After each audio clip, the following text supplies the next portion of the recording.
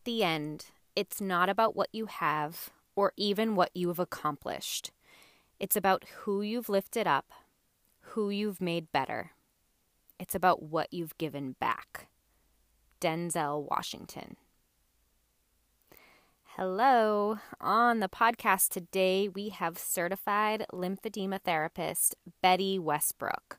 Betty has her own podcast called the Lymphedema Podcast, where she releases episodes monthly on various topics to help spread awareness and information to help people around the country who struggle with lymphedema. In our interview, we discuss how Betty got into the field, what lymphedema actually is, and she takes the time to answer all of the amazing questions that many of our Don't Call It a Journey audience members sent in. Hi, Betty. I don't hear you. Can you hear me? Uh-oh. Oh, there we go. Oh, no, I still can't hear you. You can hear me now. Now I can hear you. I'm so glad I untangled these. How's it going? I am great. How are you this morning? I'm great. Isn't technology wonderful? Oh, it's fabulous. It's wonderful. I am so glad that you're here to talk about all things lymphedema because so many of my listeners have been asking questions about it, and I clearly am not an expert. So I was like, I got to get Betty on here. So we're going to talk all about lymphedema, which I know is your specialty. So would you actually get us started and share with my listeners like what your exact title is and kind of how you got into this line of work? Absolutely. So my title is interesting because I just get to make up whatever I want right now. It seems like I am a physical therapist assistant. I live in Arkansas. So I'm a PTA and I am a certified lymphedema therapist. And I took the Advanced Lymphedema Management certification through the Academy of Lymphatic Studies. So PTA, CLT-ALM. And that doesn't really mean a whole lot of stuff. But it's a lot of letters, though. It was really helpful for me to go back and learn additional information to the basics that you learn. The original course is really, really time intense, and it's taxing on your brain, honestly, to kind of understand lymphedema and the lymphatic system. So then to have time to go back and break down some particular areas like head and neck lymphedema, kinesiotaping, advanced bandaging, and things like that, that's where the ALM comes in. So I joke and say I kind of make my own thing up because since COVID and since having my son in 2020, I have not gone back to the clinic. I dug really deep and pushed to grow the podcast. So I have Lymphedema Podcast. I'm the host, marketer, editor, all of HR. the above. I'm all of it. Yeah. It's pretty much a one-woman show. And then I have been so fortunate to pair up with Brittany Williams with Bryland's Feet Foundation. I'm the medical advisor for Bryland's Feet Foundation, and I am the director and founder for Camp Watch Me, which is a summer camp for children with lymphedema that I started in 2019. That's a cool story for another day. So I do all of the things during nap time and an hour in the morning and an hour at night and just try to squeeze it all in. That sounds very familiar to how I do my podcast as well. So we can totally connect and relate on that. Thank you for sharing all of that. So when you are not working, you already kind of shared a little bit. I wouldn't call you a new mom, but you were a new in the pandemic mom, which is probably, again, another story in and of itself. But what are some of your favorite things to do outside of your lymphedema kind of career, if you will? So I love people. So being with family, being with friends, I like to travel. I like to go and I know it's technically probably still work, but any chance I get to go speak at a conference or go meet people and educate on lymphedema, that's my jam. So lymphedema is my hobby and it's my passion, and just kind of all encompassing in a way. In a not so cliche answer, I love to cook. I love grocery stores. Take me to a Me grocery too. store I've never been to, and I'm going to walk around forever. That's one of my favorite things is just, I don't know, wasting some time and buying some new items and then coming home and seeing what I can make with it. Or I don't know. I think a chopped mom's club would be so fun. Like I would do that every night of the week. Betty, we would. I feel like we would be really good friends if we knew each other in real life, because everything you're saying is aligning with me for sure. I love it. And you shared that you kind of started. Did you start the podcast kind of when you stepped out of the clinic? Is that the timing of that, or when did the podcast actually start? So the podcast was an idea in the summer of 2018, and the podcast was an idea because I kept thinking, and I'll be real transparent here, I am so tired of saying the same things over and over to all of my patients. I want them to just be able to take me home with them in a not creepy way. Yeah. So I wrote down 52 topics, and I thought, okay, I'm going to do a year's worth of topics. If I can get this much stuff out of my head and record it, then I'll do the podcast. So I wrote out 52 topics. I picked some people to interview and made some goals and stuff. And there's still some of those topics I haven't hit. But as of this morning, before this call, just recorded my 105th episode. So I'm just knocking them out every day, every week, it seems like. And there isn't an end in sight for like when I'll be done talking about lymphedema, because there's stuff all the time coming up, new changes, new struggles.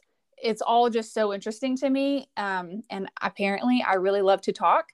So I want to find the people who know more than me, and I want to ask them questions, and I want to share that information with anyone who needs it, so that when they need it, it's out there and it's available for them.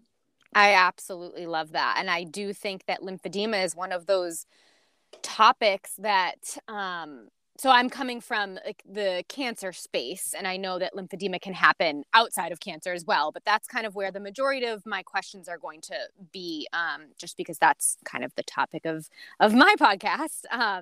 And I just know that it's something that really isn't talked about enough in terms of cancer treatment and recovery. And people have a lot of questions about it. So I think you hit the nail on the head when you said, like, I wish, people could take me home with them, because there are so many things that people are wondering about, and to have the accessibility of your podcast with answers to questions that, they have, I think that's really awesome. So thank you for doing what you do, first of all. You're welcome. I want to say that I know I admire the men and women who are going through their cancer journey. So no matter where you're at on that path, I hope that my podcast, because it's not just all secondary related, I hope that my podcast is a way to take that fire hydrant of information in the doctor's office, and you can take it to your house, and it's kind of like a tap. It's like, I'm going to pull out of this what I need and when I need it. And the patients I've had in the past, I'm like, did they talk to you about lymphedema? And I'm like, they talked to me about so much stuff. You know what I heard? You have cancer. You're going to die. This is what we have to do. Right. And so I, being so passionate and focused on lymphedema, I, as a young therapist, found myself getting really angry, because that's kind of my surface emotion when it comes to like wanting to like make things right. Mm-hmm. I was like, why aren't they just sitting you down and saying, look, today all we're talking about is lymphedema, but there's so much more that has to be talked about, right? Like saving your life and getting the cancer out of your body. Right. So that's way more important. And I just want to be that voice and that friend in a way, because we play friend a lot in lymphedema therapy, because you have to be that sounding board that when they're at a place to hear it, when they're ready to hear it, no matter if it's proactive or reactive to symptoms, we have that information and we just kind of walk alongside you. So that's what I hope the podcast is. Turns your fire hydrant from the office into just like a tap that you can get into when you're ready for it. I love that. And also, am I correct in saying that every case of lymphedema is so wildly different from each other that, they can probably go to your podcast and pick and choose like, I'm experiencing this. I want to hear more about that. But that doesn't really reflect what I'm going through. So maybe so I think that's another amazing thing about kind of being able to pick and choose what they listen to, if that makes sense. Absolutely. 100%. Not a single patient, case, or circumstance is ever the same. Right. Is there a particular story or of a patient or like a podcast guest that has particularly touched you that you could share with us? Well, I'm coming off of a series on grief that I just finished in the month of April. And it was a long format interview. I interviewed one therapist. He's a licensed professional counselor. He himself was born with muscular dystrophy, so he knows and understands what it's like to have a chronic and progressive illness. And he's just one of the coolest, greatest guys I've ever met. And that series, while it's fresh on my mind, it's also challenging me and kind of shaping me and making me look back and consider so many things, because if I'm being really transparent, back in November, I had a miniature meltdown on one of my podcasts, and I was talking to someone about a product, and they were like, this would be great for this type of person. And it just flooded my mind with the memory of a long-term patient of mine who has since passed away. And I just thought, wow, this would have been something so great for them.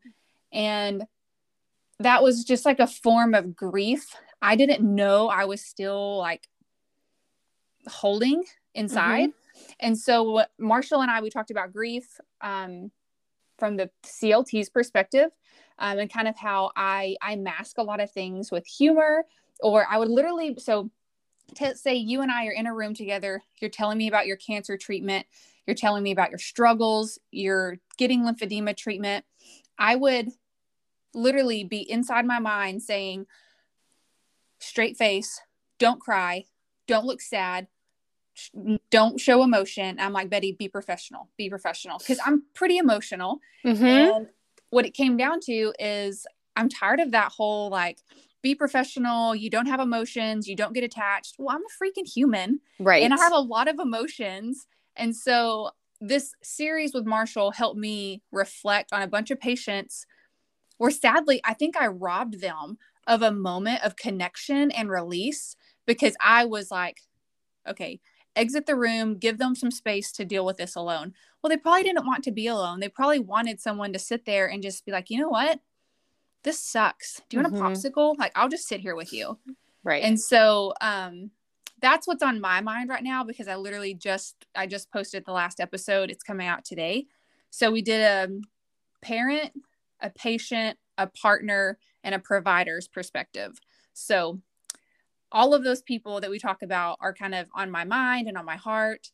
And I don't really forget many of my patients. So there's a whole bunch of them. I could probably go down a list. I'm sure. And it sounds, it's safe to say that you do sound like you're an empath. So I think that that's a really cool perspective to hear a, medical professional having those emotions. Honestly, as someone who's been through cancer, you're right. You do want to feel like they maybe not necessarily get it, but they're there for you in more than just like, here are your exercises. So it sounds like that was touching to you, and I appreciate you sharing that. Thank you. Thanks. You're welcome.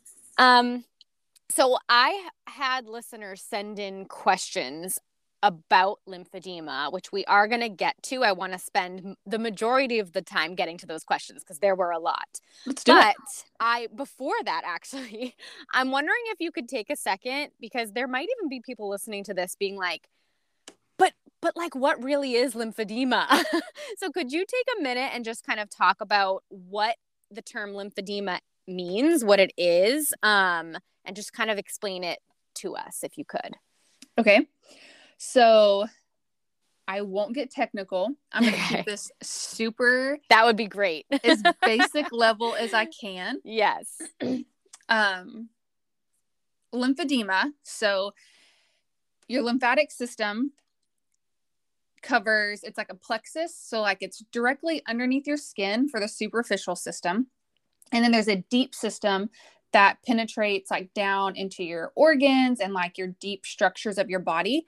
So literally everything in your body produces like a byproduct, which is lymph.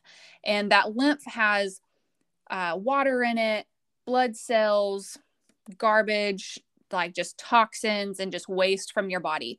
So your body always is cleaning itself, right? Like we are self-sustaining our bodies. So that's what's happening on the regular. You make 3 to 5 liters of that fluid every day. Wow. Yes. And you pee it out. So that's part of like how you get rid of it. Your body just circulates it. The lymphatic system takes it up. It actually is dumped back into your heart and then it circulates again. And that majority of waste is then pulled off by the kidneys and comes out the bladder, not the bladder, but yes, we get what you mean. Yes. So you urinate out that waste. So just think of that as like a fully functioning, I like to use the, like, I don't know why I think of shoes, but like shoes on a conveyor belt. So just like these shoes are just like working, like the conveyor belt's going, people are boxing up the shoes. Everything is smooth. Like nothing is wrong. Everyone came to work. The timer is going, like everything is good. So when you have a damage to the lymphatic system, and I'm going to keep it all secondary related since your audience is mostly cancer patient related. Great. Thank you. Secondary lymphedema is caused by a trauma to your lymphatic system. So that trauma can be lymph node removal. It can be tumor removal. It can be chemo. It can be radiation. And then when you put all of those together, you have a whole lot of traumas. And then on top of that, if you have cardiovascular issues, that is taxing on your lymphatic system. If you have had previous injuries and or surgeries, that can be taxing on your lymphatic system. People can develop lymphedema from a hysterectomy, from knee replacement. So anything that's surgical that can damage that lymphatic system has the potential to spark lymphedema. So when I think about my shoe conveyor and you have a lymph node biopsy. So if that's the case, then it's like the conveyor belt has been sped up just a little bit. Everyone's still at work. You just have to work a little bit faster. Okay, so nothing is falling off. Shoes aren't flying everywhere. Everything's pretty cool, but everyone's working just a little bit harder. And then maybe you go in and you have tumor removed and you have 25 lymph nodes removed, and they're going to test those. Well, at that point, then 2 guys have called in sick and the conveyor belt has been sped up one more time. So now you might have a little backup. Mm-hmm. And then you have shoes maybe piling up, but the next shift's going to come in and they're going to pick it up and the shoes are all going to get packed away. And by the next morning, it's going to be cleaned up. Okay, so that means that your lymphatic system is damaged. You have some swelling. It may come, it may go, it may not always be there, but it's just a sign. It's a warning. Your body is saying, I'm struggling. Something has happened. I'm struggling.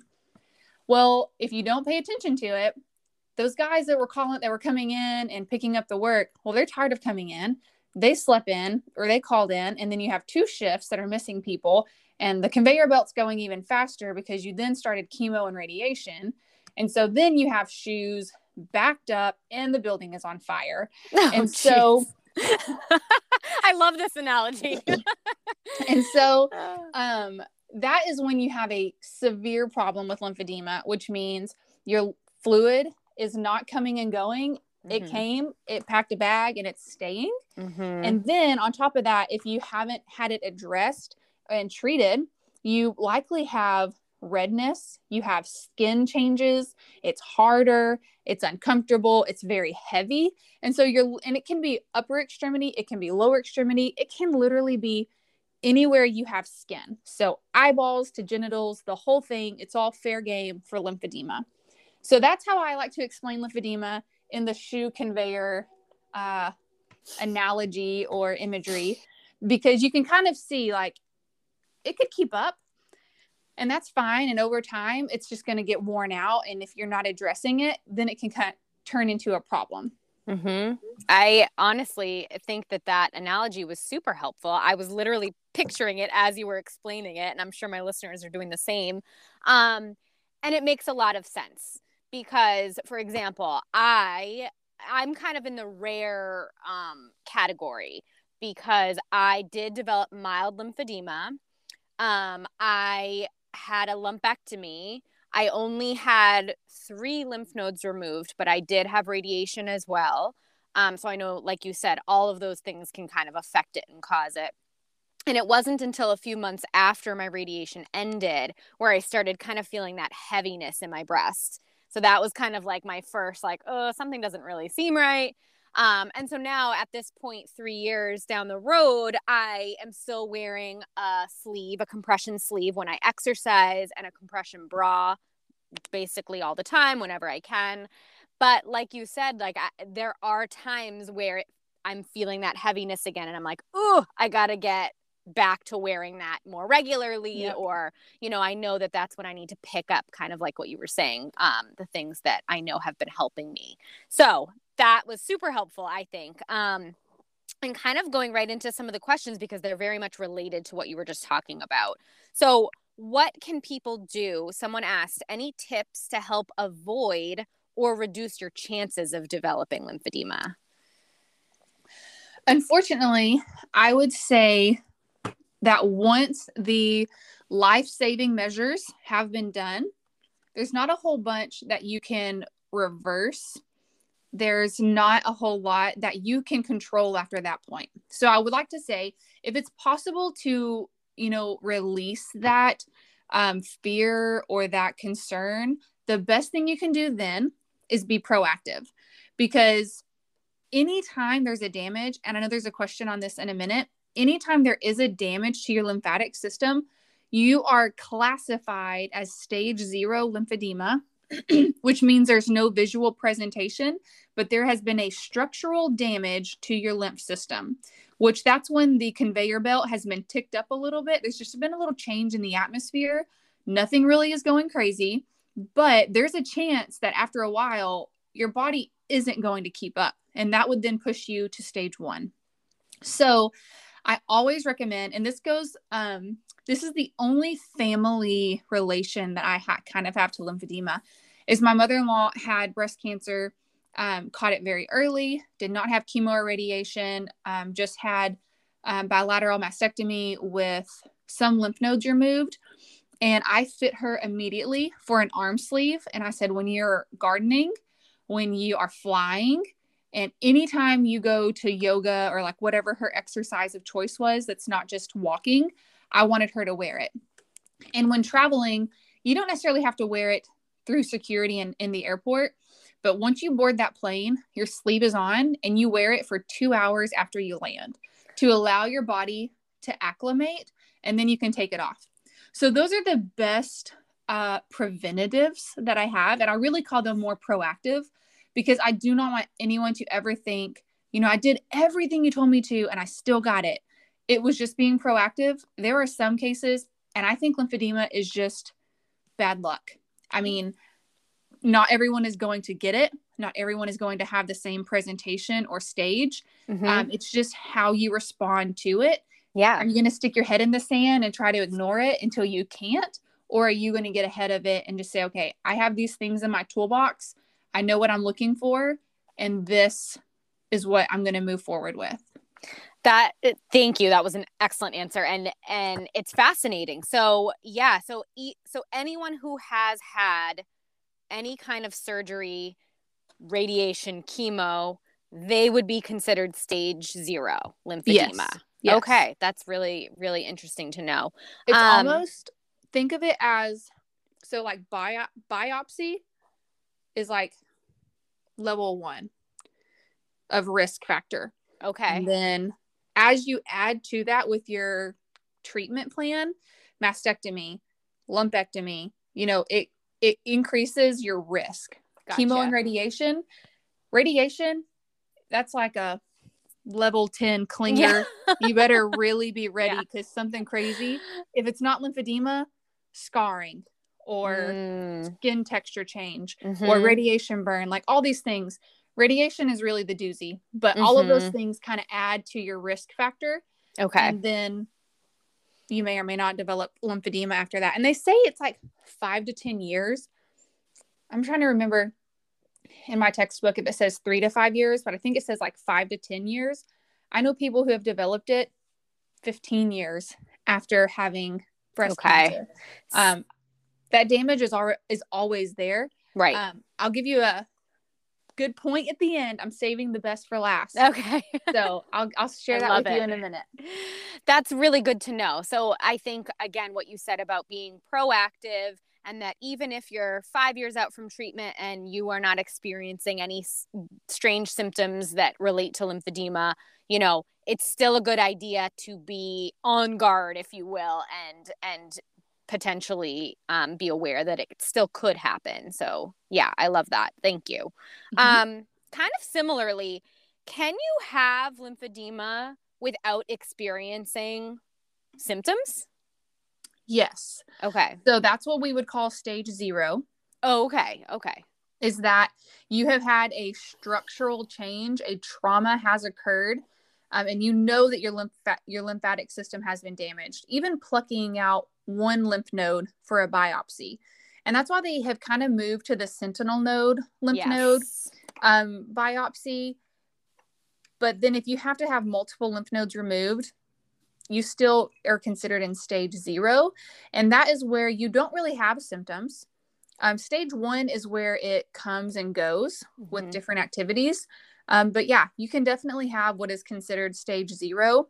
And maybe you could see that change in imaging. So there's ICG lymphography or lymphoscintigraphy. They're different imagings where they inject a dye that your lymphatic system takes up, and then they follow that dye and they tell you which channels are working, where is a backup. And if there's, some people just kind of, their lymph system forms a little differently. So where most lymph systems take a left turn, theirs takes a right and then branches off. So they can follow that and kind of trace your lymph system. So you could maybe have some sort of lymphography to check your flow after, at whatever point you feel comfortable or if it's a concern. And your doctor can say, yeah, you have some backflow here, or yeah, this is moving a little slow. This could be a problem area. So answer, yes. No, that's great to know. It's very, very helpful. Someone else asked that they're having lymphedema in their right breast, and they're wondering if there are any specific exercises that they should be doing. So exercise, I'm not really sure. Like exercise meaning, is there an activity I can do? Because when I think exercise, I'm like squats and lunges and bench press. Right. So in general, I will say for fitness stuff, if you are wearing your compression garment and doing exercise, and for the breast, I would say wear a compression bra that's like long on the sides. I like the prairie wear garments, the bras. They're based out of Canada. They're really comfortable. I actually have a couple that I wear just for me. Yeah. There's some long ones, so they cover what I call like that side boob area on your ribs. So it really gets all the good stuff. Yes. And it has a slot if you want to put a chip foam or even a breast form in there. You can put that in if you have like a workout breast form that you want to wear. So that's all just extra stuff there. There's any exercise you want to do, pretty much you can. If you are talking about reducing the swelling in your breast, you would really want to see a certified lymphedema therapist to learn self-manual lymph drainage. So you can learn how to activate your healthy lymph nodes, how to move that fluid across your watersheds. And by watershed, I mean just like right down your chest, down your breastbone. It's considered a watershed. So your body is divided into compartments so that when your right arm swells, it doesn't cause your whole body to swell and just like overflow like a pitcher. There's kind of like pathways like oceans and like how the water works. So that watershed keeps it from crossing, but you can kind of open up the channel and you can move it across to the healthy lymph nodes on the other side. You can take it down your belly to your pelvic region to take some of that. And then there's tricks for chip foam if you have any fibrotic tissue. If you don't have it now, if you don't address it, it will become fibrotic. So this is another analogy called the butter stick. So if you think about a stick of butter that's in the refrigerator, that is fibrotic hard tissue. It's hard, it's firm, you really can't move it. But the more you work on it, i.e., put it on the counter and let it come room temperature, it's going to be soft and malleable and you can do something with it. And then if you add chip foam and some manual lymph drainage to it, that's like popping it in the microwave and it's melted and you can move some of that fluid and that fibrotic tissue out of there. It just takes time. None of that is going to come super easy. You can't go from the freezer butter to microwave butter in the same treatment. So while that works in real life, it won't work on your lymphedema. Right. So I would say, back to the main question, make sure you're reaching out to someone who can teach you manual lymphatic drainage. You know your pathways, you know the hand placement on your body, on your lymph system, and then you can work that. That would be the best exercise aside from just wearing compression. Love it. Very helpful. Thank you. Someone asked about rebounding or jumping on a trampoline. Does that help move the lymph and help with drainage? Yes. So if you have lower extremity lymphedema, girl, you are so speaking my love language right now. I just love to talk about lymphedema. I love this. Okay. So the reason why it works so well for the lower extremities is because in general, the lymphatic system works off of your muscle pump. So in your heart, when it pumps, it moves blood through your system. We don't have a heart for our lymphatic system, but our muscles, when they get big and activate, they push against the walls of our lymph system and they cause that contraction and like movement of your fluid. To get even deeper, your gastroc soleus, which is like the medical muscular term for your calf muscle, it's two muscles. Your soleus is Latin for little heart, which means it's the little heart of your lower extremity. Your calf muscle is how you get the fluid from the lower extremities up, because gravity is working 10 times harder against your lower extremity than it is your upper extremity. So rebounding when you're wearing compression is providing external compression that you don't have, that you do need. It's activating your little heart for the soleus to get that fluid moving, and you're activating your muscles full body to get that lymph fluid moving. And so on top of that, those two structures, so your lower extremities come up and they fuse in your lower abdomen for what's called the thoracic duct. And that thoracic duct then travels up, penetrates through your diaphragm, and that dumps off into your heart. So you're doing all the stuff for the legs, but then you can increase your movement with the contraction of your diaphragm around the thoracic duct, almost like a primer or like a choke on an engine. So it really gets that fluid like suction going. So super nerdy about lymphedema. That's why I love rebounding, because it works you internally, it works you externally, and it's just in general a really good exercise. I love it.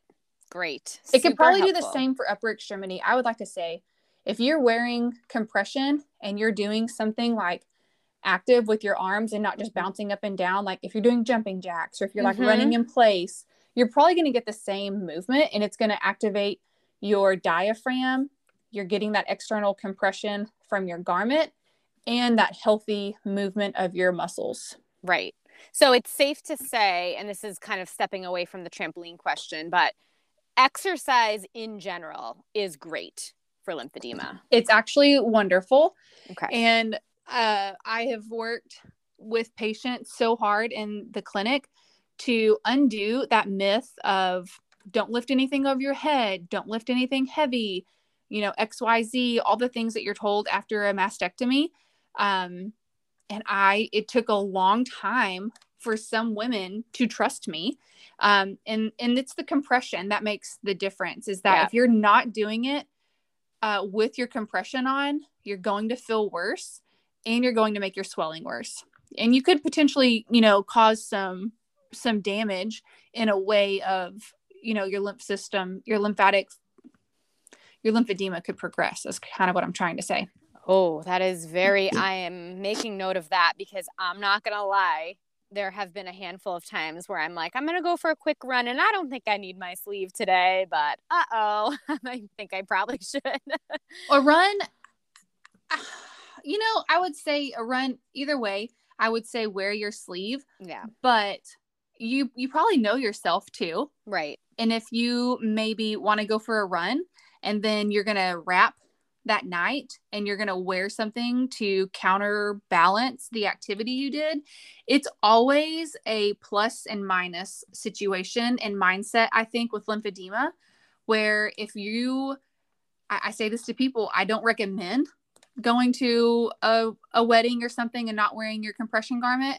But if you just absolutely have to, and you will not enjoy yourself if your garment is on, well, then you better be prepared to not drink a whole lot, because you're going to need to be super sober when you get home, because you're going to be doing an extra hour and a half of treatment that night to counter what you've done. And it may take 2 or 3 days to bounce back. So it's a plus or minus. So I think you just kind of take that with a grain of salt sometimes, and you say, this is what I need.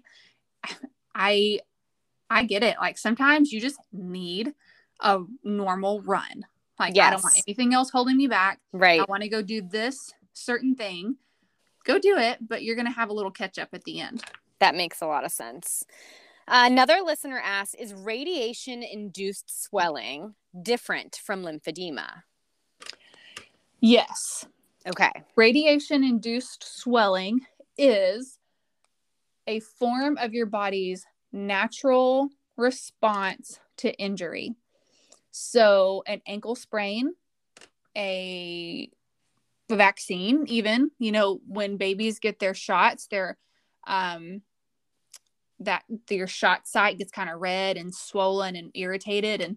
And we are probably all familiar right now with vaccines and their results and all those things right now. So a bee bite, anything that is traumatic to your body can cause that natural immune response for redness and swelling and even like warmth to touch.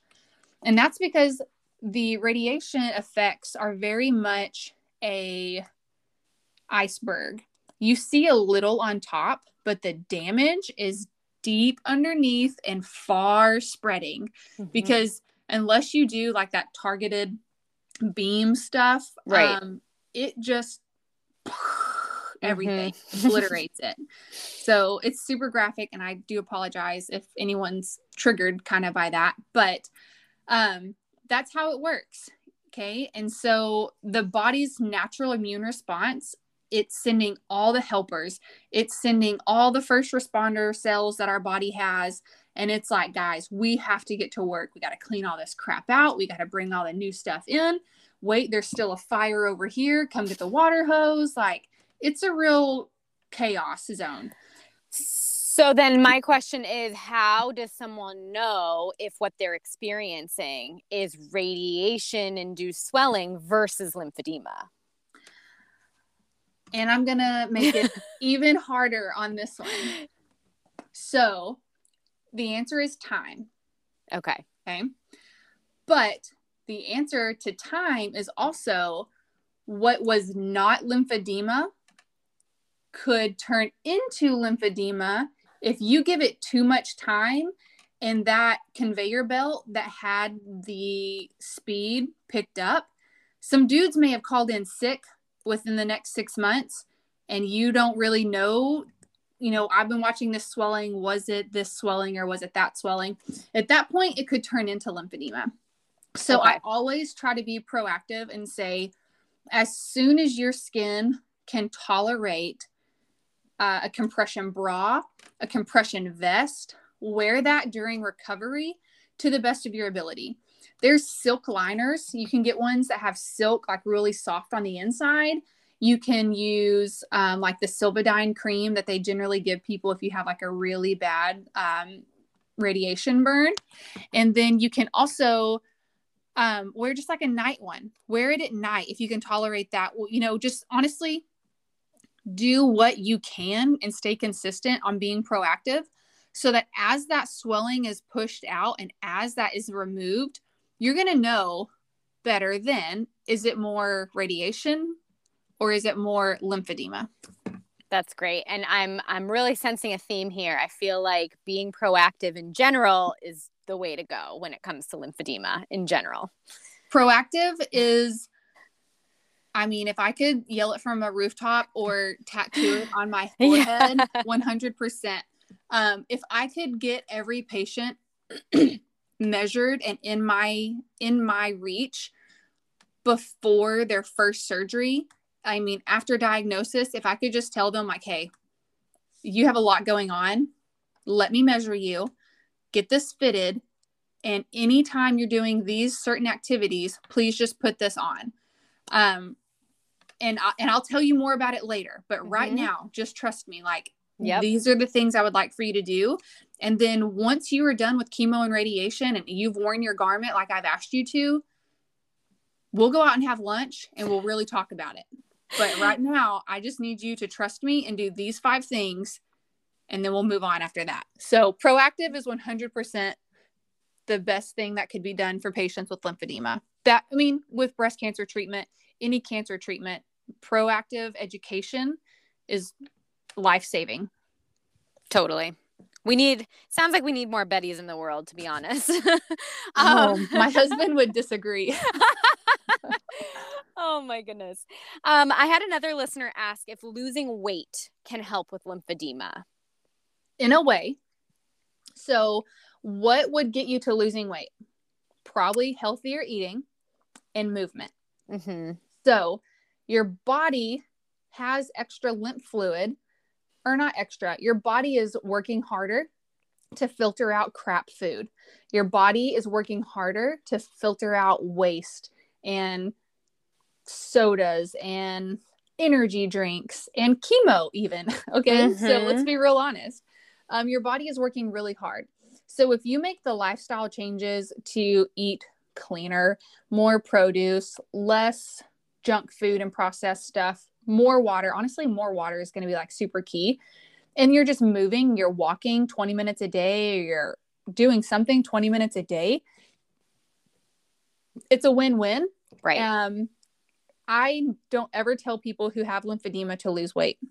I do recommend healthier food choices and nutrition and movement, because lymphedema is a different animal and it's a fatty tissue disorder, and it can be misdiagnosed as lymphedema sometimes, or lymphedema misdiagnosed the other way. And they'll just tell people, well, you're really just really fat, you need to lose weight.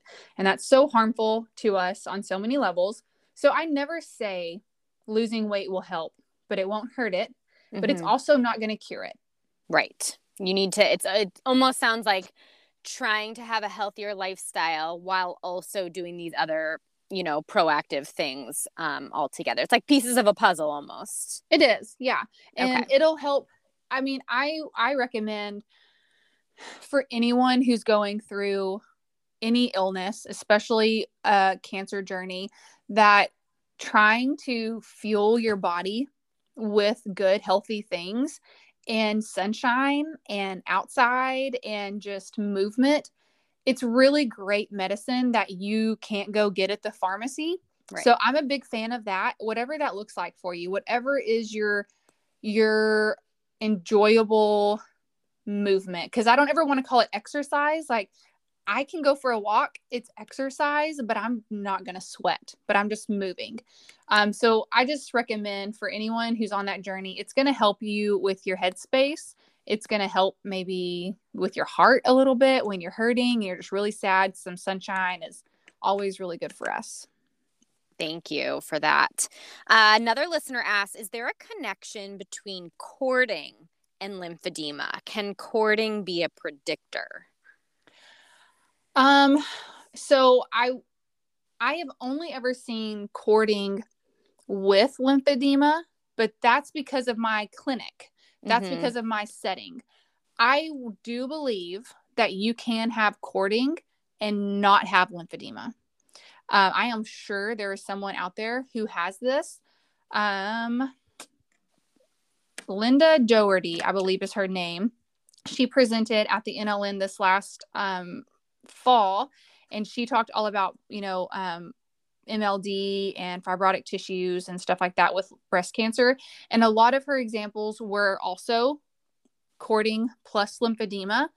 But we had also at one point discussed just general range of motion early on before the onset of lymphedema. So another proactive thing is just movement, but it's that conflicting, don't raise your arms over your head, don't pull anything here. So I like the pulleys. So I don't know if you were ever given a pulley. So the pulley thing is a really good one. We used to give those to all of our upper extremity patients to take a pulley home and do like 30 minutes of pulley. There's no tension, there's no anything. And you can even use your unaffected arm to lift your affected arm so that you aren't even activating the muscles, but you're getting that full stretch as you can tolerate it. And there's stretches, in the door frame where your arms are up like a goalpost and you lean into your door frame. Pec stretches. I just think movement. So movement early on will help with that cording, but radiation also plays a big part in that. And sometimes just the effects of radiation are going to seize up some of those tendons. And it's going to be a harder journey than just a pulley and some stretches. Okay. And I had another question from someone who unfortunately said that lymphedema is my daily struggle right now. She has been trying all the things to manage it, but she still ends the day in so much pain from swelling in her leg. She's wondering what new research is there in the world of lymphedema, because she unfortunately feels like there isn't a lot out there. So is there any kind of either research or hope even that you can provide to this person who's kind of really struggling with it right now? Yeah. So one, I feel for you. I understand what you're going through. I know I've mentioned before that I don't have the lymphedema personally, but so many of my patients and people who I now really consider friends, I see them struggle with it, and I've watched some really hard times unfold. So I 100% hear you, and I just feel like I feel for you. There are options. So the imaging is one thing. If you have not had imaging, I would highly recommend seeking out someone in your area. I really like the Cleveland Clinic, Dr. Wei Chen. He does ICG lymphography. There's also lymphoscintigraphy in most radiation clinics, and I mean radiology, not radiation for cancer treatment, but radiology offices offer a lot of the lymphoscintigraphy. And so you could go in and have one of those done to see where your flow and your backup is. Depending on the size of your legs, you may already know where your flow and backup is, because usually where you're very swollen is where your fluid is staying. And so that's kind of an obvious external sign. Pain is not supposed to be part of lymphedema.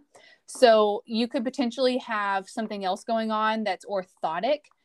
So maybe from the size of your limb, you could be having some orthotic issues with your back, orthopedic issues with your knees or hips or any of your joints, because just think about carrying a 20 or 50 pound weight. It's going to misalign us. So some of your pain could be coming from that. Some stretching, some fascial work, things like that could be helpful.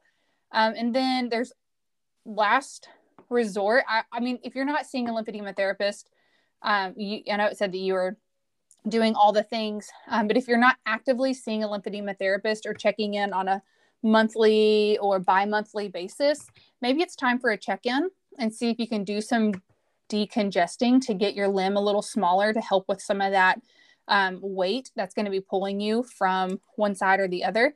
And then they can also potentially, if they're a PT, help you with some orthopedic stuff.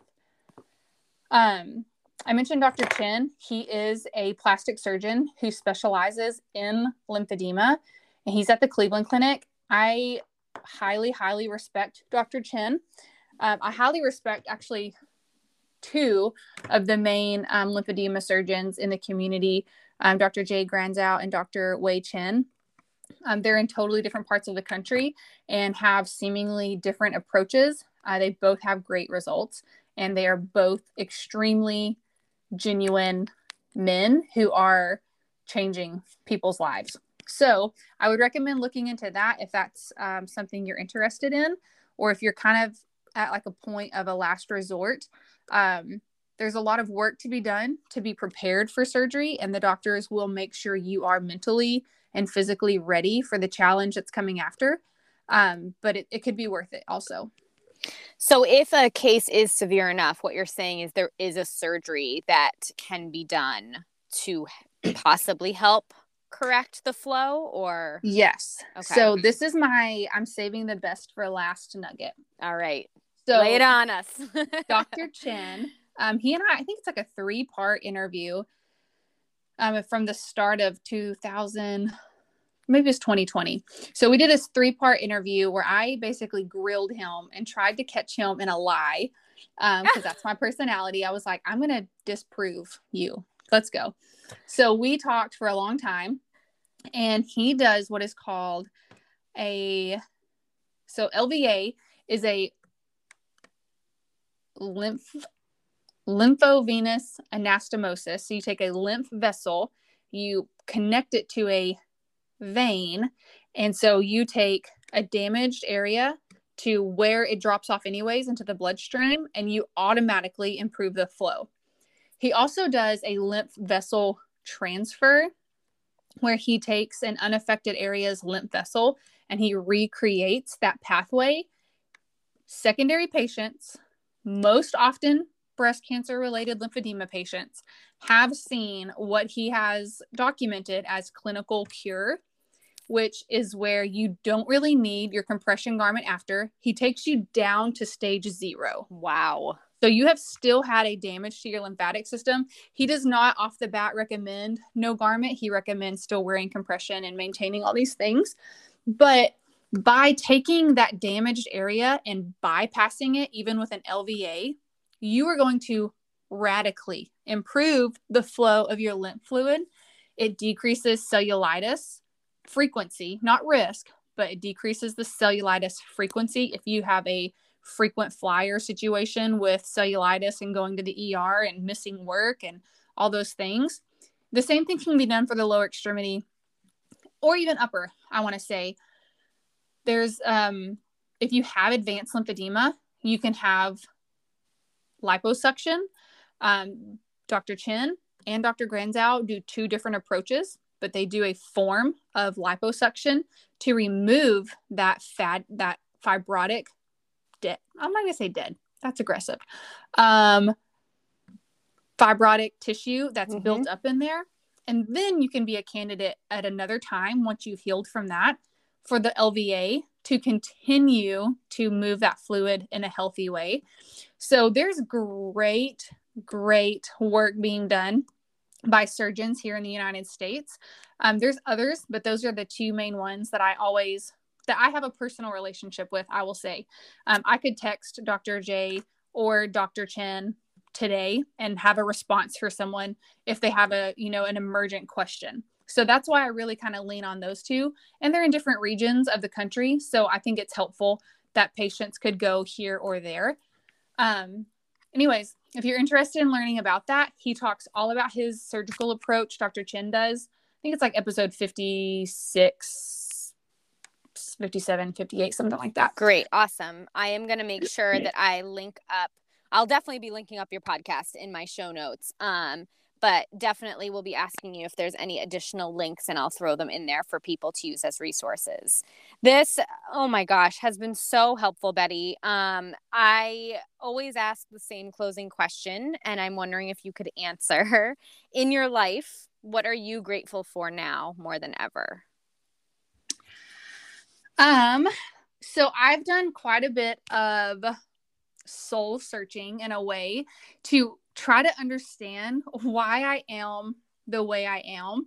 And while I'm grateful for a whole lot of things, I have finally come to a place where I'm like, okay, God, this is why you gave me this really loud voice. This is why you gave me this I'm not going to sit down and be quiet personality. And I am finally kind of growing into that and seeing this has been my purpose. And this is kind of what I've been like walking toward, sometimes at a very slow pace and sometimes running full steam ahead. But I'm just very grateful to be at a point now where I am comfortable enough to speak up for others who can't or are too tired. They've been trying for so long. And I'm just really thankful that I kind of have that ability to be able to speak up and help others. And hopefully in the long run, I'm not going to look back and go, gosh, I just spent a whole lot of time talking. I should have done something else.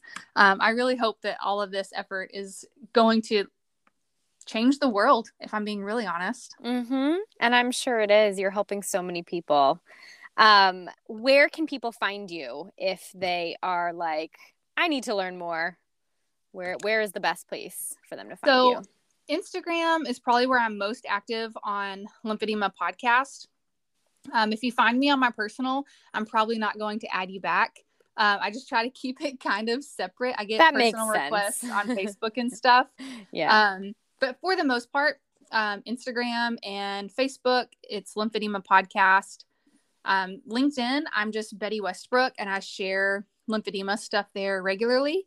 And then the website is lymphedemapodcast.com. And that has a frequently asked questions section. It has a resources link, and it has a full directory of all the podcasts. If you want to search sex, you can find an episode on it. If you want to search genital lymphedema, you can find an episode on that. If you want to search Who's Betty, episode 00, it's like my introduction. You can learn all about me. But otherwise, I just kind of stay active on Lymphedema podcast. And then you can also find me occasionally on the Bryland's Feet stuff, because we do a lot of stuff with pediatrics. So that's kind of where I live.